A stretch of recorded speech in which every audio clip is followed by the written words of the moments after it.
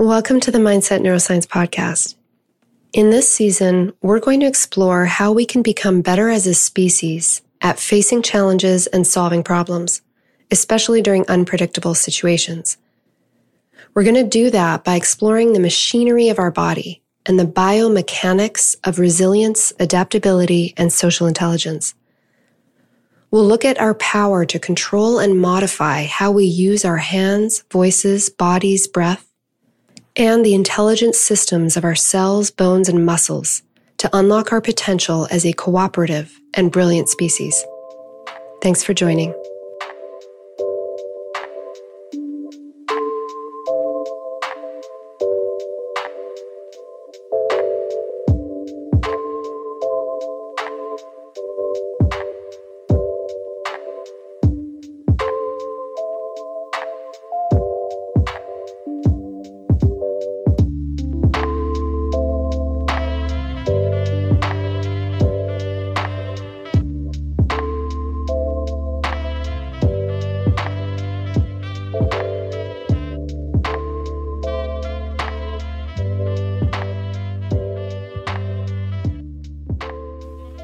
Hello, and welcome to Season 3, Episode 5 of the Mindset Neuroscience Podcast. In this episode, I'm going to cover the concept of maturity, and specifically in the realm of communication. So, as usual, I'm going to start this episode with a question. When you were a newborn, when you were a baby, can you think back? You likely will not have memories of this, but just imagine that you could remember when you first started to cry, and you were crying likely for one of your basic needs, to be fed because you were wet or cold, something like that. Imagine that you're able to remember this. You will not be able to, but imagine that you're able to remember. Did you take your caregiver's perspective into account when you were crying? Did you wonder if they were busy or not, if they had enough sleep or not, if they were able to meet your needs or not? Or did you just cry? Chances are you just cried. And that is the first emergence of communication when we are little. We are using communication as something called a behavioral transmitter. And what that means is that we use energy within our own system to create vibrations using mainly skeletal muscles against bone, to then transmit different frequencies out that in this context that I'm going to talk about are visible using our facial expressions, or auditory, using our vocalization, our voice frequencies, to travel across air that then gets sensed by another and creates an internal state change or behavior change in the other. So I use a certain amount of energy to create these frequencies and vibrations. They travel across, and that induces another kind of energy change, an energy shift in another person. That actually is enough energy that it will create a behavior change that affects me somehow. So it's a behavioral transmitter.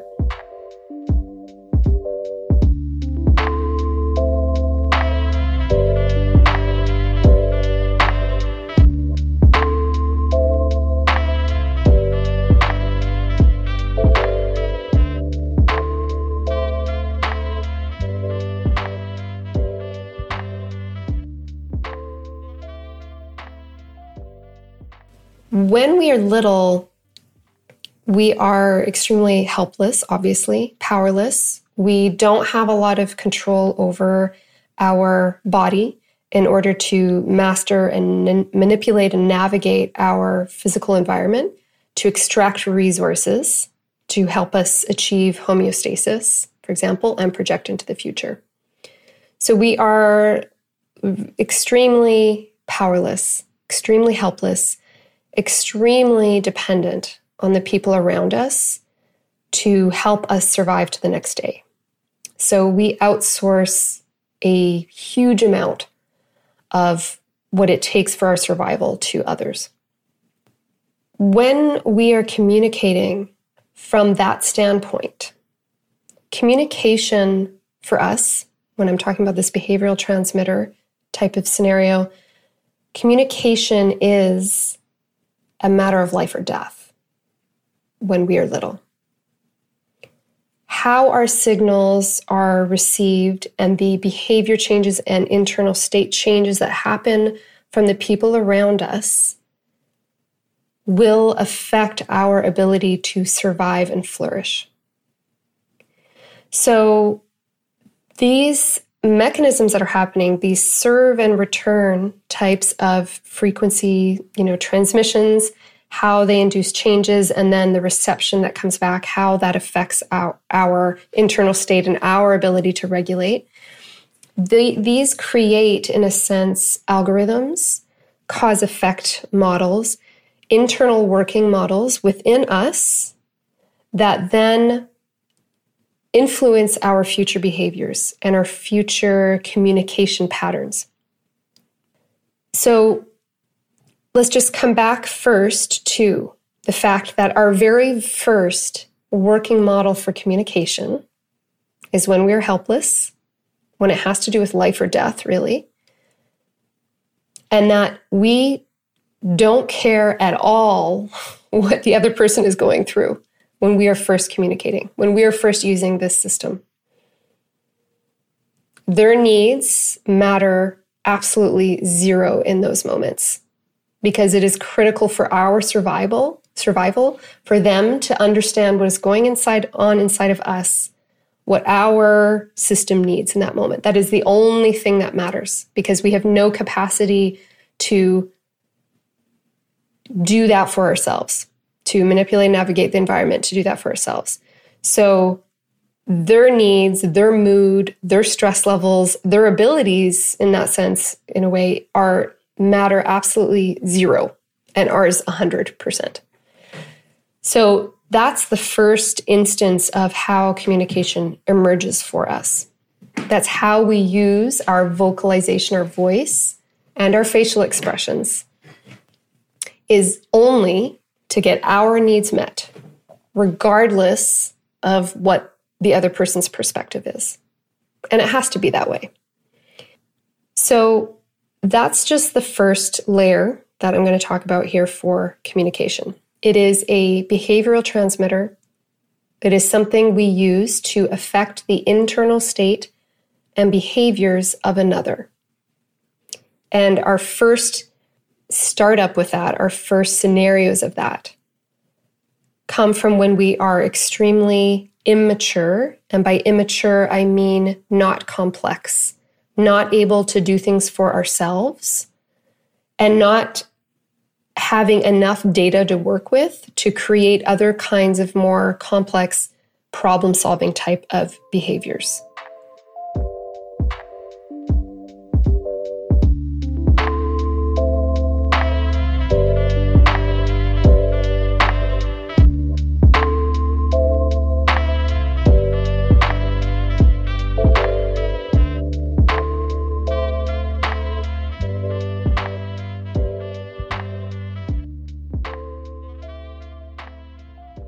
So that is the immature start we have to communication.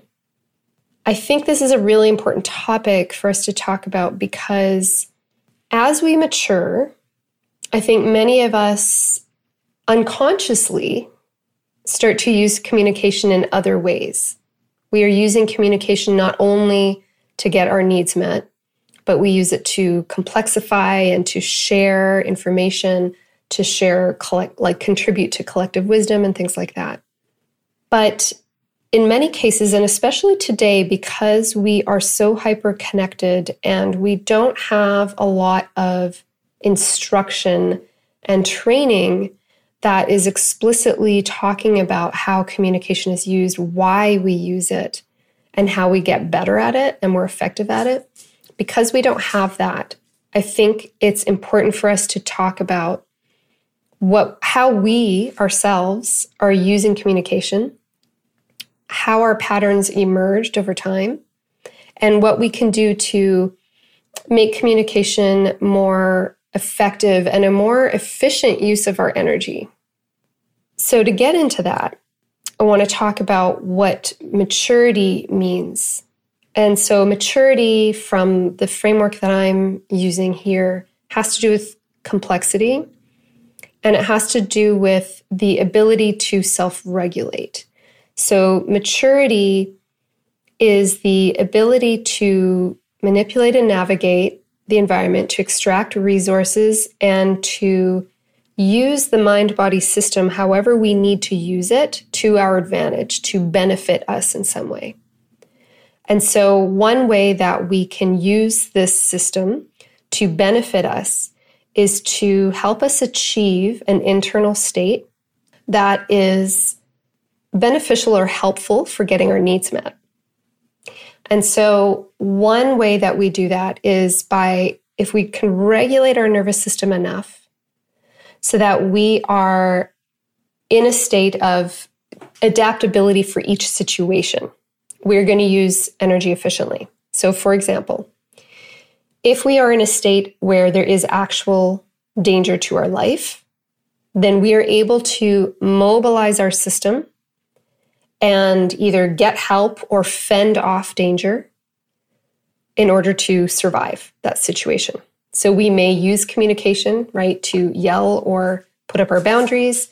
We may use communication to seek help if we're injured, for example, or to organize ourselves against some sort of common threat. So those would be ways that we could use communication and this mastery of our mind, brain, body system in a mature way to adapt to a situation.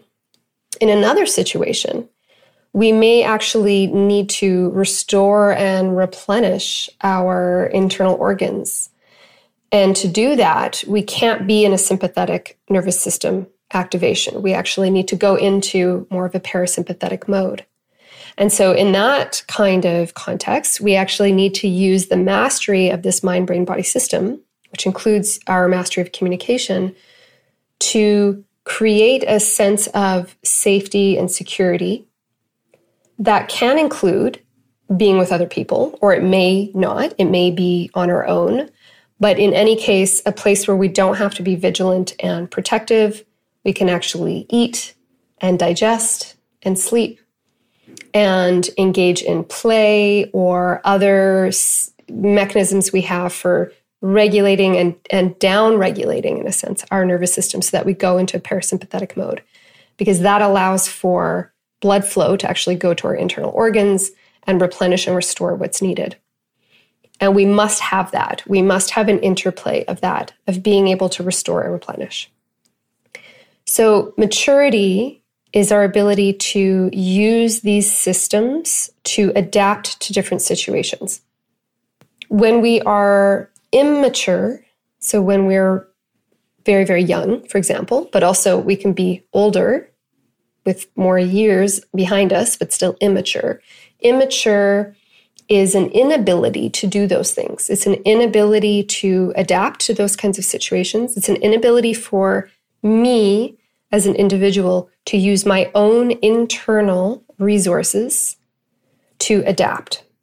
So immature would mean I have to have somebody else do things for me. I have to have somebody else regulate my internal state, somebody else to get resources for me, somebody else to protect me.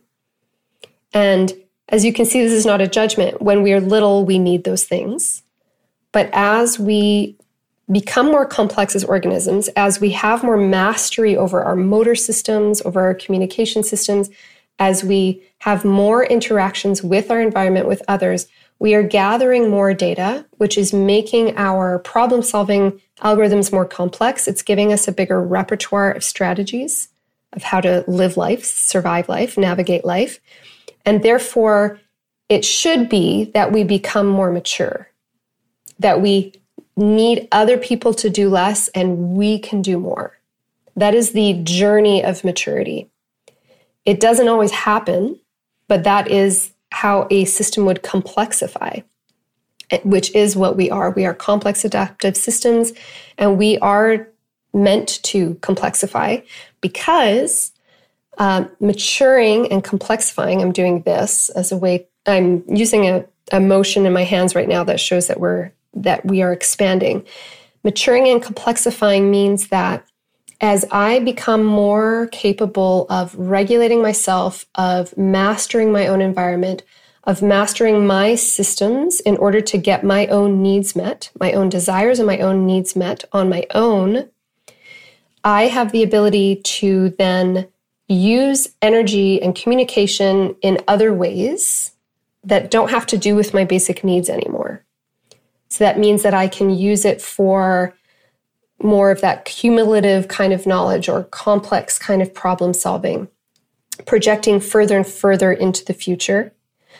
And it means that I am, because I'm more self-regulating, I'm able now to contribute to other people's ability to regulate. If I have everything I need taken care of in my own internal system and my own mastery of my own ability to navigate and master this physical environment, my internal environment, I now am able to contribute to someone else doing that. They can now look to me, outsource some of what is needed in times of distress or danger or when they are young or whatever, to look to me to help them, which means that I now can become a member of the species, a cell of the system that can self-organize its own little subsystem. And this is how nature complexifies. This is how systems become better and better at being resilient and self-regulating. The more there are subsystems that can kind of group together and self-organize and self-regulate, this just keeps making more and more intelligence kind of happen, because you're getting more combinations that are taking care of each other that can then specialize and cross-fertilize and contribute to collective intelligence. Instead of, let's say there's just one higher level of a hierarchy and all the cells of that system depend on that one higher level hierarchy. Let's say there's only one cell that can self-regulate and all the other ones are immature and not able to do that. They will all try to siphon off of that one self-regulating cell, the one alpha or the one higher order kind of cell. That is very inefficient for the system and depleting and will have very little resilience. Because if that one self-regulating member, if anything happens to it, all the not self-regulating, and I'm going to say immature cells or members or organisms are done. That's it. That's it for the system. So the more self-regulating cells you have, and we're talking people, but I'm talking about any kind of system, but let's say the more self-regulating members you have of a species, the more resilient the species becomes, because you have more members that can then help other members in times of need. And that includes the newborns and the immature, and then people who also age and also become more fragile and frail and vulnerable. So it's always a good idea for more of us to become self-regulating. And so we can use our behaviors and our communication to do this.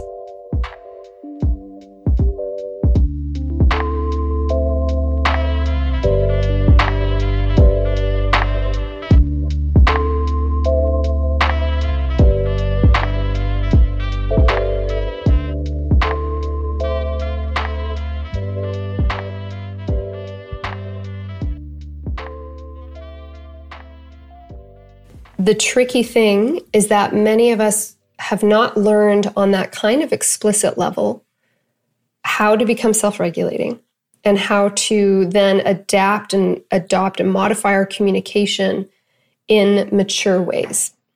So what I see happening in a lot of scenarios is that people have not learned how to regulate themselves. They haven't learned how to regulate their own nervous systems. And so they're always looking to another person to help them regulate. And I'm not saying that that's wrong, because we are mammals, we are co-regulating, we will always need others. Others are always, other conspecifics, members of the same species, are always going to be a part of our plasticity, of our collective intelligence, and we do absolutely need others for our ability to regulate and soothe our nervous systems. It's part of the oxytocin system. So we do need that. What I would say, however, is that sometimes there is so much emphasis on other people's behaviors and moods and what's going on for them, that if a person has not learned how to self-regulate, and the other piece that I'm going to get to in this episode, has not learned how to interpret and appraise the signals of others in ways that allow them to kind of keep their center despite what other people are doing, then it means that we have a lot of people that are at the whim of all other humans' behaviors and reactions.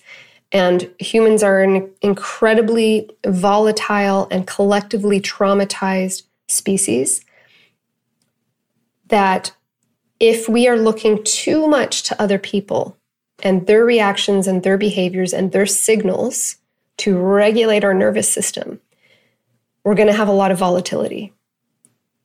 There's going to be a lot of ups and downs and a lot of stress and a lot of dysregulation. So I just want to reiterate, I'm not saying we don't need other people. We absolutely do. Bottom line, we're mammals. There's no getting around that. But we're also primates, and then we're this very special level above that, which is that we have this incredible prefrontal cortex that is this control tower for organizing all the other systems. And the other very special thing that we as humans have uniquely is the ability to make meaning of things. And so this is where we have the ability to do something really special with the signals we're getting from other people, with our past experiences, even if they were traumatic or tragic. And this ability to make meaning of the signals that we get is also where we can get really tripped up too. And this is because what I was talking about at the very beginning of the episode, that our first experiences with communication were so urgent for our life that the sensations and the, you could call it procedural or implicit memories that exist within our brain-body system that are tied to the different signals we were getting from people in our environment, whether they were attuning to our needs, whether they were helping us regulate, whether they were shutting out, withdrawing, maybe they were extremely intrusive, and they were trying to always get reactions from us to soothe them, or they were stonewalling and ignoring, whatever that is. All of those different patterns got stored within us when we were very little and had a lot of meaning.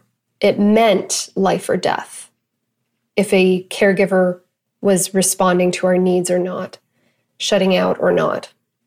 So the meaning that we have for a lot of social signals in our life is sometimes more urgent feeling than they actually need to be, because when we were little, they were that urgent, and we haven't erased that memory. It's still stored within us. The only way we can upgrade that is we have to affiliate, we have to actually associate new meaning with those signals. And this is where the maturity and complexity of the human brain is so powerful and special. Because, for example, if when we were little, a caregiver got extremely angry at us crying, or turned away and shut us out, ignored, neglected, when we were crying or when we were fussing or when we were very happy and we were actually trying to get them to amplify a joyful, excitatory state with us, which is something babies do. We actually make facial expressions of whatever will get a caregiver to amplify that mobilized, exploratory, excitatory state. And so we use them for that. And so if it doesn't get met with that, that can also feel like misattunement and can actually induce a feeling of what we would call shame. So in those first instances of our communication, of the emergence of our communication systems, we are getting certain signals from caregivers that can get stored as when someone turns away, when someone is not attuning to me, when someone is not responding to me, this could be death. Not on a conscious level, not on a verbal level, but to your little brain-body algorithm level, it was very meaningful in a very serious way, what they were doing, how they were responding. And so that's there, and that doesn't get deleted, that doesn't get upgraded unless we upgrade that. So now, what I know I hear when I do workshops with young adults, with kids too, but with teenagers and emerging adults, is that when someone is not responding to them, that is sometimes the scariest and most dysregulating place they will get to. Sometimes worse than the person responding in a harsh way is not getting anything back. And this is amplified even more when we think about social media as well, that when you put something up, you are replicating what you were doing when you were little, which is using a visible signal. So when you were little, it was just your facial expressions. Now it's a facial expression that gets stored with a digital device of somehow. You then project it out to the world. And then also auditory, if you're using voice. You're projecting it out to the world and you're waiting to see how that gets responded to. So if we don't have some acknowledgement of how deeply that system is stored within us and how much meaning we make about how that gets responded to, how our signals get responded to, we likely do, because it's unconscious, go into a state of extreme stress and dysregulation when the signals are not met in the way that feels attuned to us, that feels like will regulate us. I'll also say on the flip side of that, we may put way too much positive meaning and almost giddiness to when people are responding. And that is that whole dopamine kind of circuitry, that Dopamine Nation by Dr. Lamke. I think I just said her name wrong, but she talks about how when the pleasure is extremely high from something we get, such as social rewards, we have to understand that there's circuitry involved that is very entangled with pain when we're not getting it. So that's a whole other topic, but where I'm getting at with this is that sometimes as well, because it was so about life or death, life enhancing or life depleting, life endangering when we were little, that these social signals we get now may also over-excite us when they're positive, when we are getting attention. And we need to be careful with that because of these pain-pleasure circuits, but also simply because of how much meaning we are attributing to other people's social signals that may not be appropriate, and I would say are immature in the sense that how people respond to us now is not life-threatening or life-enhancing to the same degree. It simply is not, because we are more mature, complex organisms, and we have increased the amount of data we have for problem solving. We have increased our ability to master our motor systems or communication systems, our behavioral repertoires for being able to self-regulate and achieve homeostasis and extract resources from our environment to help us project into the future and survive. Because of all that, social signals are not life-threatening or life-endangering to the same degree they were when we were little. And I'm not talking about a situation where something dangerous, physically dangerous could happen to us. That's a whole other topic. I'm talking more about when you know somebody, it's not a physically threatening, it's not an actual endangering environment or situation. Talking about, for example, online communication, texting, or within family dynamics, relationship dynamics, where this is not about actual physical danger. That's a whole other topic. I'm talking about the rest of the time where we're talking about rejection or someone not responding, not getting likes, not getting whatever it is.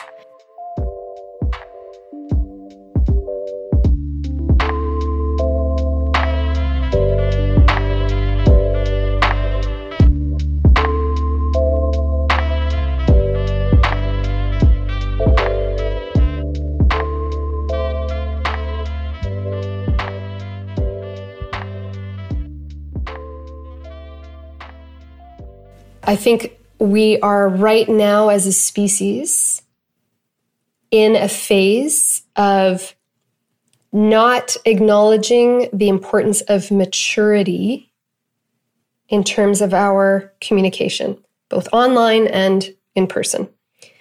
We are not acknowledging, and by that I mean we are not acknowledging the importance of our ability to self-regulate and achieve the internal state we desire that's adaptive and regulating for us in each scenario that fluctuates throughout our days, moment by moment.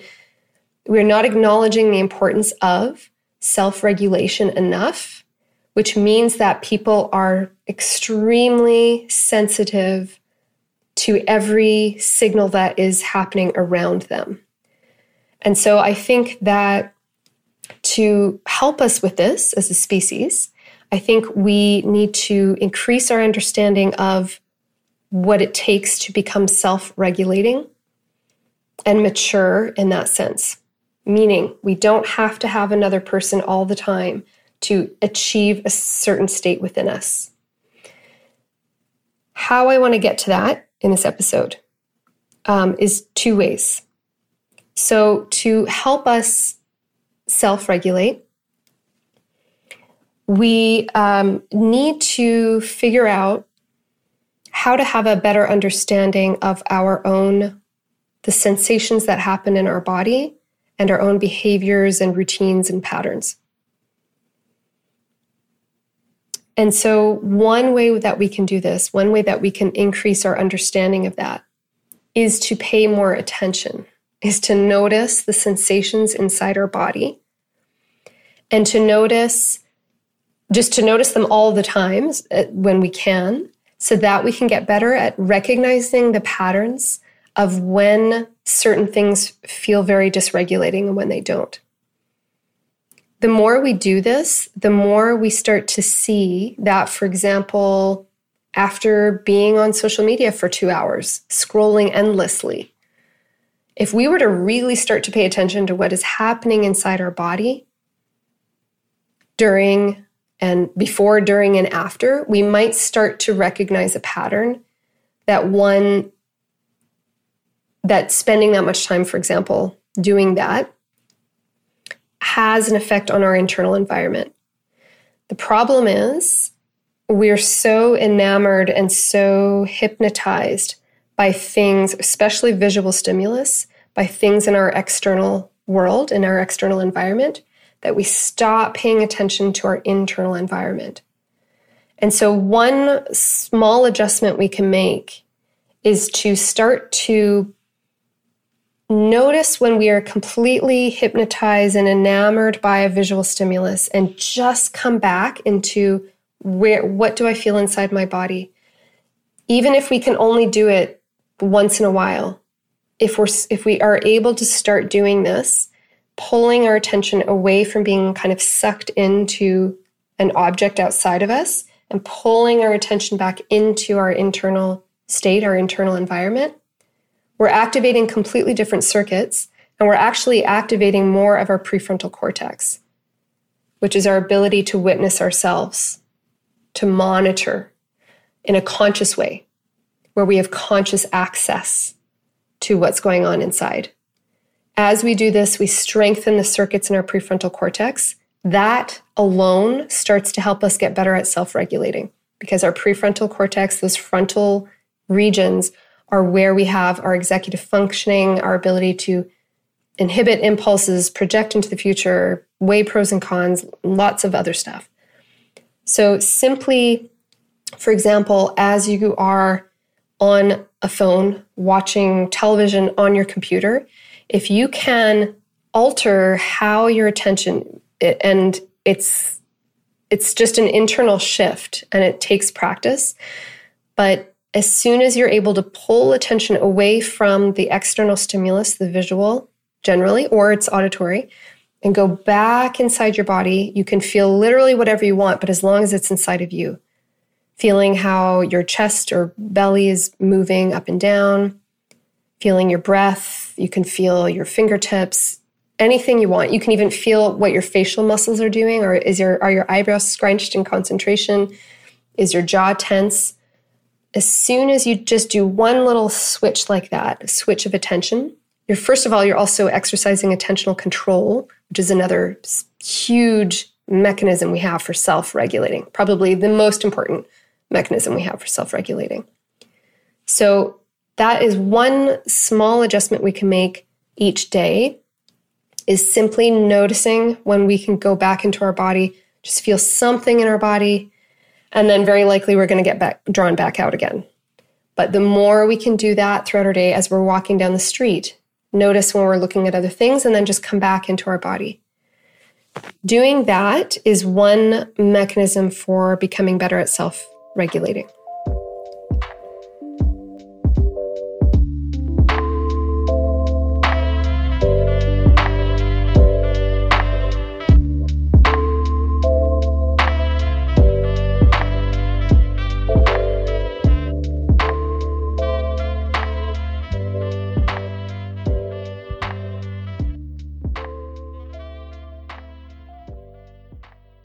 The other mechanism for having more maturity, complexity, and self-regulation in terms of our behaviors and our communication is to increase our complexity of understanding. So what I mean by that is what many of us do is we take a signal from somebody else, a behavior, a reaction, what they're saying, what they're doing, what they're not saying, what they're not doing, if they pull away, if they withdraw, if they don't respond, whatever it is. And we attribute a meaning to that, an explanation to that. Let's talk mainly about just people we know to start, and then that can expand to people we don't know, like online. But if we can increase the possibility of other possibilities behind their behavior, we have just complexified. We have just expanded the circuits that are going to associate social signals with different meaning. So let's say that they withdraw, they don't reply, they ignore, whatever you want to call it. Remember that our most immature system is generally going to take over first. There's often going to be this hit of panic that comes from that, because remember that those algorithms are deeply stored within us from our first communication interactions, where it was life-threatening, life-endangering, life-enhancing. So we're often going to have that initial hit. But the beauty of what humans can do is we can start to attribute other meaning to what someone is doing. And that will allow for our brain-body system to start communicating in a way that might allow for other possibilities of how we feel about it and how we react, which then helps contribute to potentially a different way to respond to what they are doing. So, for example, if someone is not replying, not responding, whatever, if the common reaction you have is a sense of panic or hurt, anxiety, depression, nervousness, confusion, all of that. So these are all, I'm using adjectives from people. I've done a lot of workshops with young people on this and what they describe as the different states they go through when someone has not replied, which tends to be the most distressful of all the situations. If that's happening, just entertaining, so sorry, let me backtrack. The agitation, the distress that we are feeling from that behavior that we are noticing is generally correlated with the meaning we have made from that. And remember that meaning doesn't seem to be very conscious or verbal, but it often has this life-threatening kind of flavor to it, which is that they are done with me. They are completely, utterly rejecting me. I am now alone, isolated, helpless, powerless. I have nobody to count on.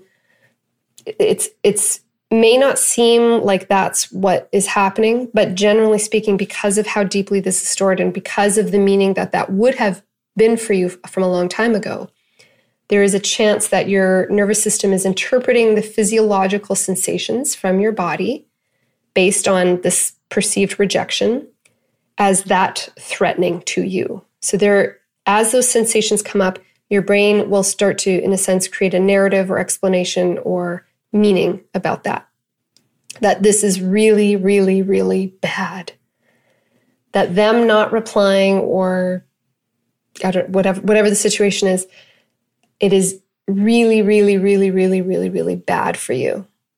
And that meaning that you've made, that is your chance to entertain another possibility that can create a new meaning. So there's going to be kind of this unconscious thing that starts to happen. You can, as a human and a mature human, which I'm assuming you are because you are listening to this and understanding this. Otherwise, if you're a baby watching or listening to this, you won't understand my words anyway. So I wouldn't expect you to be able to do this. So you can take whatever that is. You'll still feel the physiological sensations in your body of the distress, but you can entertain another possibility there's a lot of different ways you can go with this. One is they might be busy, which sounds obvious, but you would be surprised at how little our nervous system will entertain that possibility in those moments of distress, that they are honestly, truly busy, that they are going through something of their own and don't have energy right now to respond. That this won't last forever, that communication can be restored at some point. Even for you to make a new meaning of, this is a chance for me to focus on myself. Instead of getting consumed by looking at the phone, looking at their reactions to me, I now don't have to continue the conversation because they haven't responded, which frees me up now to go do that other thing or go talk to that other person I haven't talked to in a while or whatever that is. So we have the ability to create these new meanings of an event that makes it less life-threatening. And I would say that's just the bottom line. If you can just get to a place where you acknowledge that you might be experiencing something that you're perceiving as rejection or some kind of social communication, maybe not just rejection, but an aggressive kind of remark or mean or insult or whatever. If you can get to a place where that you are making it mean less to be the end of your life, you're already a step above because that's already a step above in maturity, if that makes sense, from the very initial kind of meaning that our brain-body system is making about communication. So that is the other aspect of what we can do. We can increase our understanding of the other person's behavior. I want to add one piece to this as well, a little more science to this. I'm not going to get too much into this. I think I'm going to do a workshop on this at some point. But just something to know, for example, that testosterone and oxytocin and cortisol, these are all hormones that have a really big effect on our behaviors and have an effect on, and I'm going to say, are entangled with our first attachment experience as well, where, for example,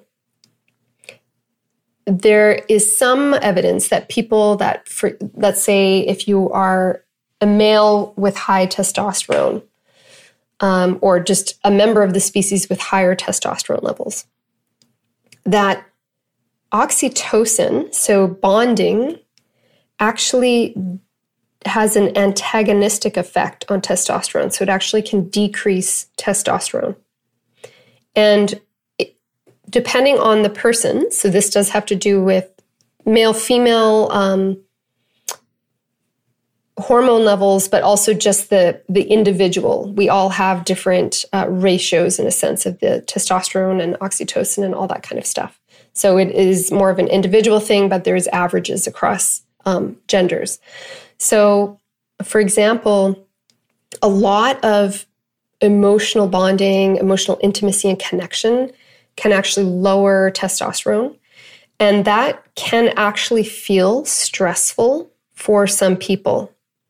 What needs to happen in those moments is they actually need to withdraw, and they need to withdraw from the emotional intimacy, the emotional attachment and connection, and focus on something else. So focus potentially on themselves or some kind of mission or purpose, even the concept of hunting, which is going out and becoming someone who can provide for others. So there's some studies on it actually being about actual hunting, but I think they haven't done enough studies on whether that is because of what the hunting brings afterwards, a reward for other people, et cetera, et cetera. But in any case, that for some people, a certain amount of too much attachment, too much emotional talking and bonding and all that actually can start to feel very stressful, suffocating for them. And they need to withdraw in order to recalibrate those hormone levels, in order to get back up to a level of testosterone that allows them to, in a sense, regulate and just be at the range that they need to be in for problem solving and things like that.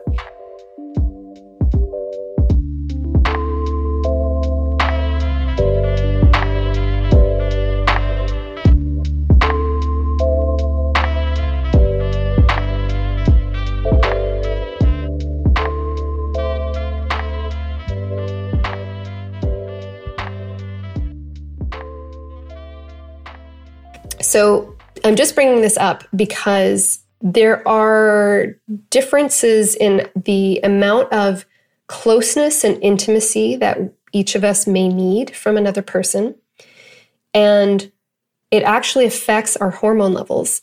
And so one person may not be as sensitive to the decrease in testosterone, for example, and one person may be very sensitive to that. And depending also on their own neurochemical makeup, they may need to withdraw. And this is not a personal thing. This has nothing to do with them not wanting to be in a relationship with somebody, but they may simply need to do that for that hormonal balance.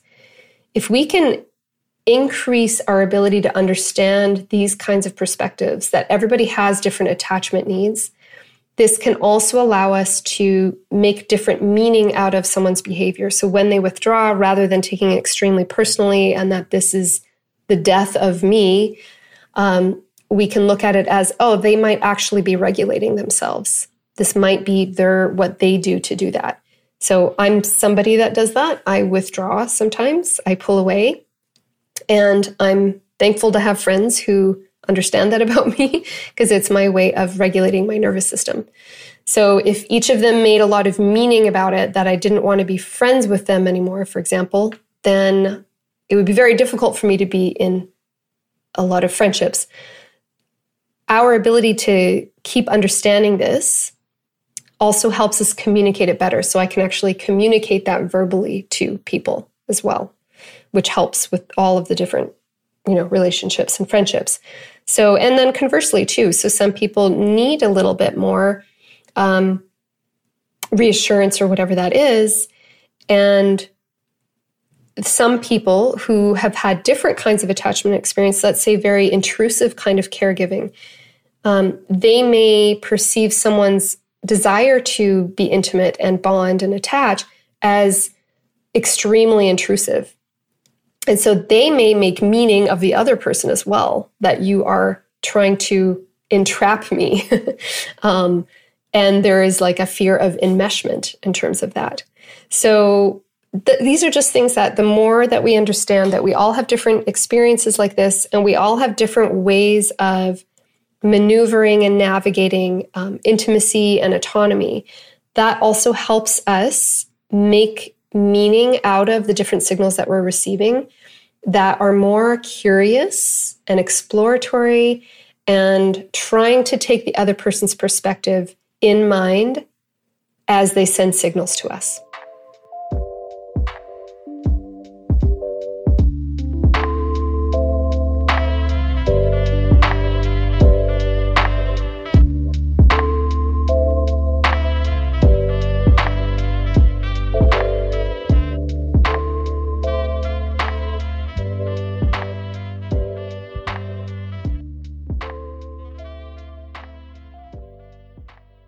So that brings us back to maturity, where when we are able to complexify our understanding, which means we're able to hold someone else's perspective while acknowledging our own, that is also what helps us, you could say, add value to our communication and our relationships in society. So what I mean by that is going back again to what I said in the very beginning of the episode. Immature communication and immature complexity, immature systems take zero account of the other person when they're communicating. A baby, actually, I'll just say that the frequencies of babies' cries are specifically designed to agitate the caregiver so much that they go into almost a state of distress so that they will do anything to make the baby not cry anymore. So whatever that, like feed them, take care of them. So the baby's cries are meant to actually really stress another person out. So the immature, not complex, the immature system takes zero account of another person's perspective when they're communicating. It's only about, give me what I need. I'm dysregulated, regulate me. I want this kind of neurochemical state, give it to me. Basically, in a sense, manipulating, you can say, but it's a behavioral transmitter, so inducing an internal state and behavioral change in another to meet your needs exclusively. As we mature, and we have more ability to master and navigate our systems and our environment, we also are gaining data that can help us, and our brains are actually expanding in this way to help us have what's called theory of mind, which is the ability to understand that someone else has another perspective, and then later more and more complex perspectives of this, that person also has their own perspective, and that we can take that in mind as we communicate. So in attachment theory, when we talk about secure attachment, which I would consider mature attachment, is the ability to hold my perspective and another person's perspective at the same time, and to truly try to embody and have empathy for the other person and what they're going through as we communicate. So that is in a sense, that road to maturity in terms of our communication patterns. And that ties in with what I was just saying about it allows us to actually add value now to a system. When we become more self-regulating, which means able to take care of our own needs, able to achieve our desired internal state and adapt to situations using our own personal, individual self-resources. And when we are able to mature our understanding and our communication patterns to include another person's perspective and truly understand what they might need or are going through, we now add value to a system. We now become one of those members, one of those cells that is able to attune to others and be able to respond to needs if needed, respond to distress and help if needed, as well as navigate or let's just use the word attune to enough of their communication that you can now enhance the entire system as a whole because you are understanding what they truly need and how to achieve that collectively.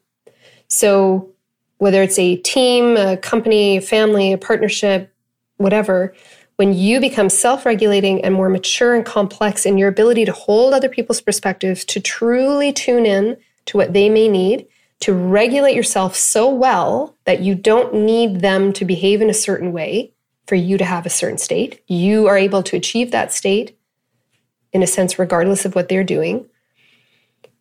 When you're able to do that, you now are making it so that this system, because you can kind of understand what they may need, et cetera, you can create behaviors that really make the system more efficient and powerful and effective as a whole. Because that means that the other members, the other cells of this system, are getting what they need because you are helping with the collective intelligence of it and attuning to them. They are able now to kind of regulate a little bit better. That also helps them become more self-regulating. So it's a little counterintuitive, but the more attuned you get as a self-regulating, mature member of a system, you help the others become more self-regulating and mature as well. Because we are experience-dependent modeling organisms, right? So they can start to model themselves after you. So I definitely have this concept in what I call the super regulators, which is my mini book on my website. But the more you become very self-managing, self-regulating, you are modeling exactly what that looks like in terms of your micro behaviors and your micro gestures. In the midst of volatility, if you're able to do that, other people will be able to mirror and model those micro movements, those micro gestures that you are doing to become self-regulating. So it has this big ripple effect.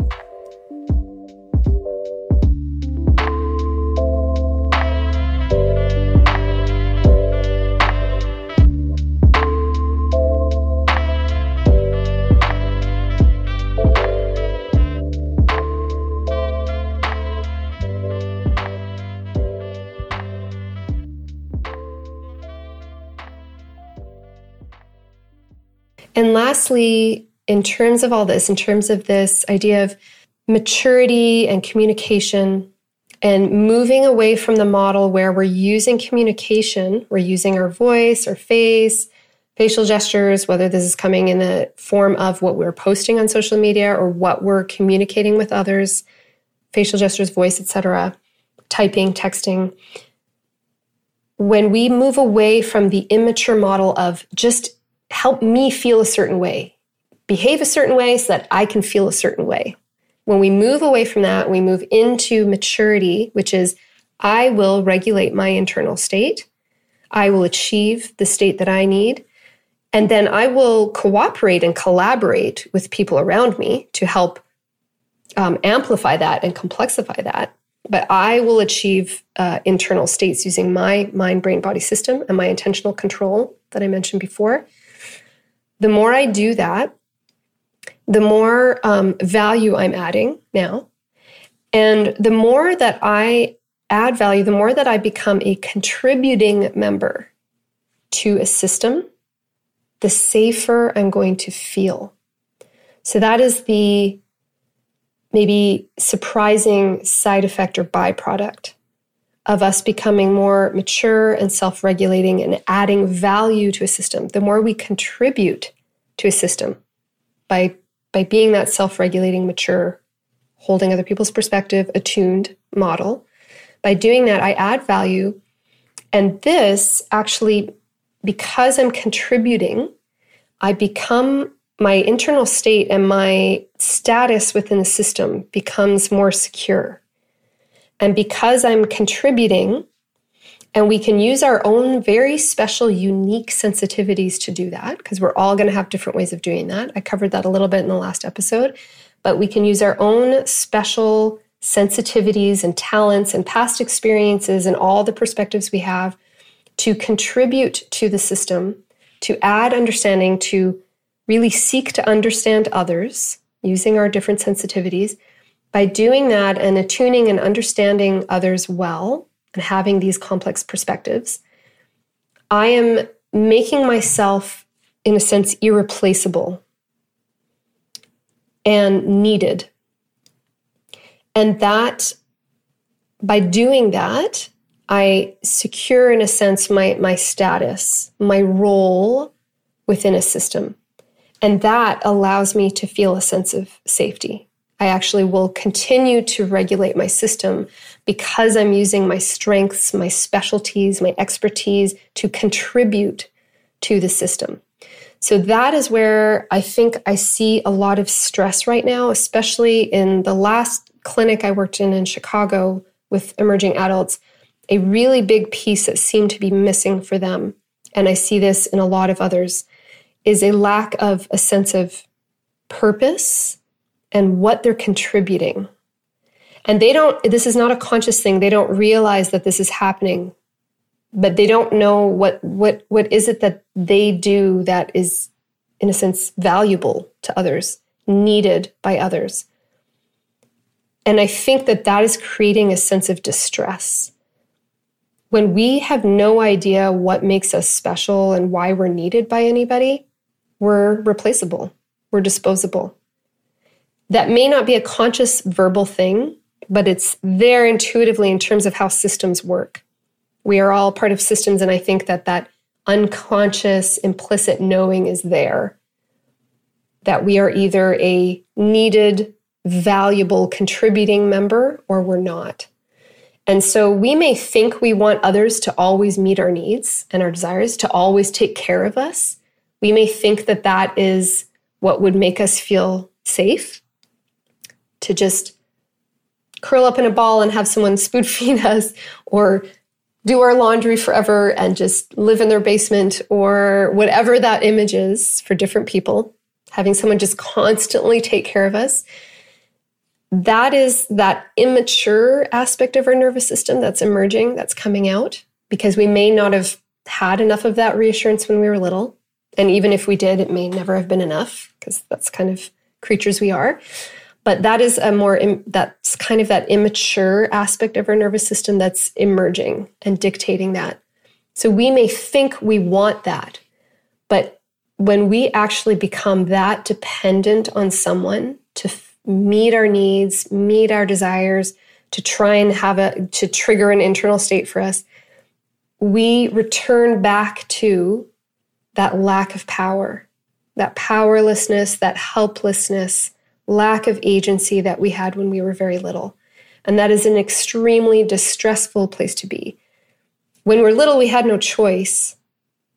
But if we were to go back into that more helpless, dependent kind of space, it would actually be extremely stressful for our system. And I think a lot of us are wanting that and almost creating situations like that without realizing that actually is depleting us in some way. It's depleting, I would say, like a life force within us. When we are trying to get other people to constantly meet our needs and behave in specific ways that feel right to us, that fulfill what we want, that match what we want.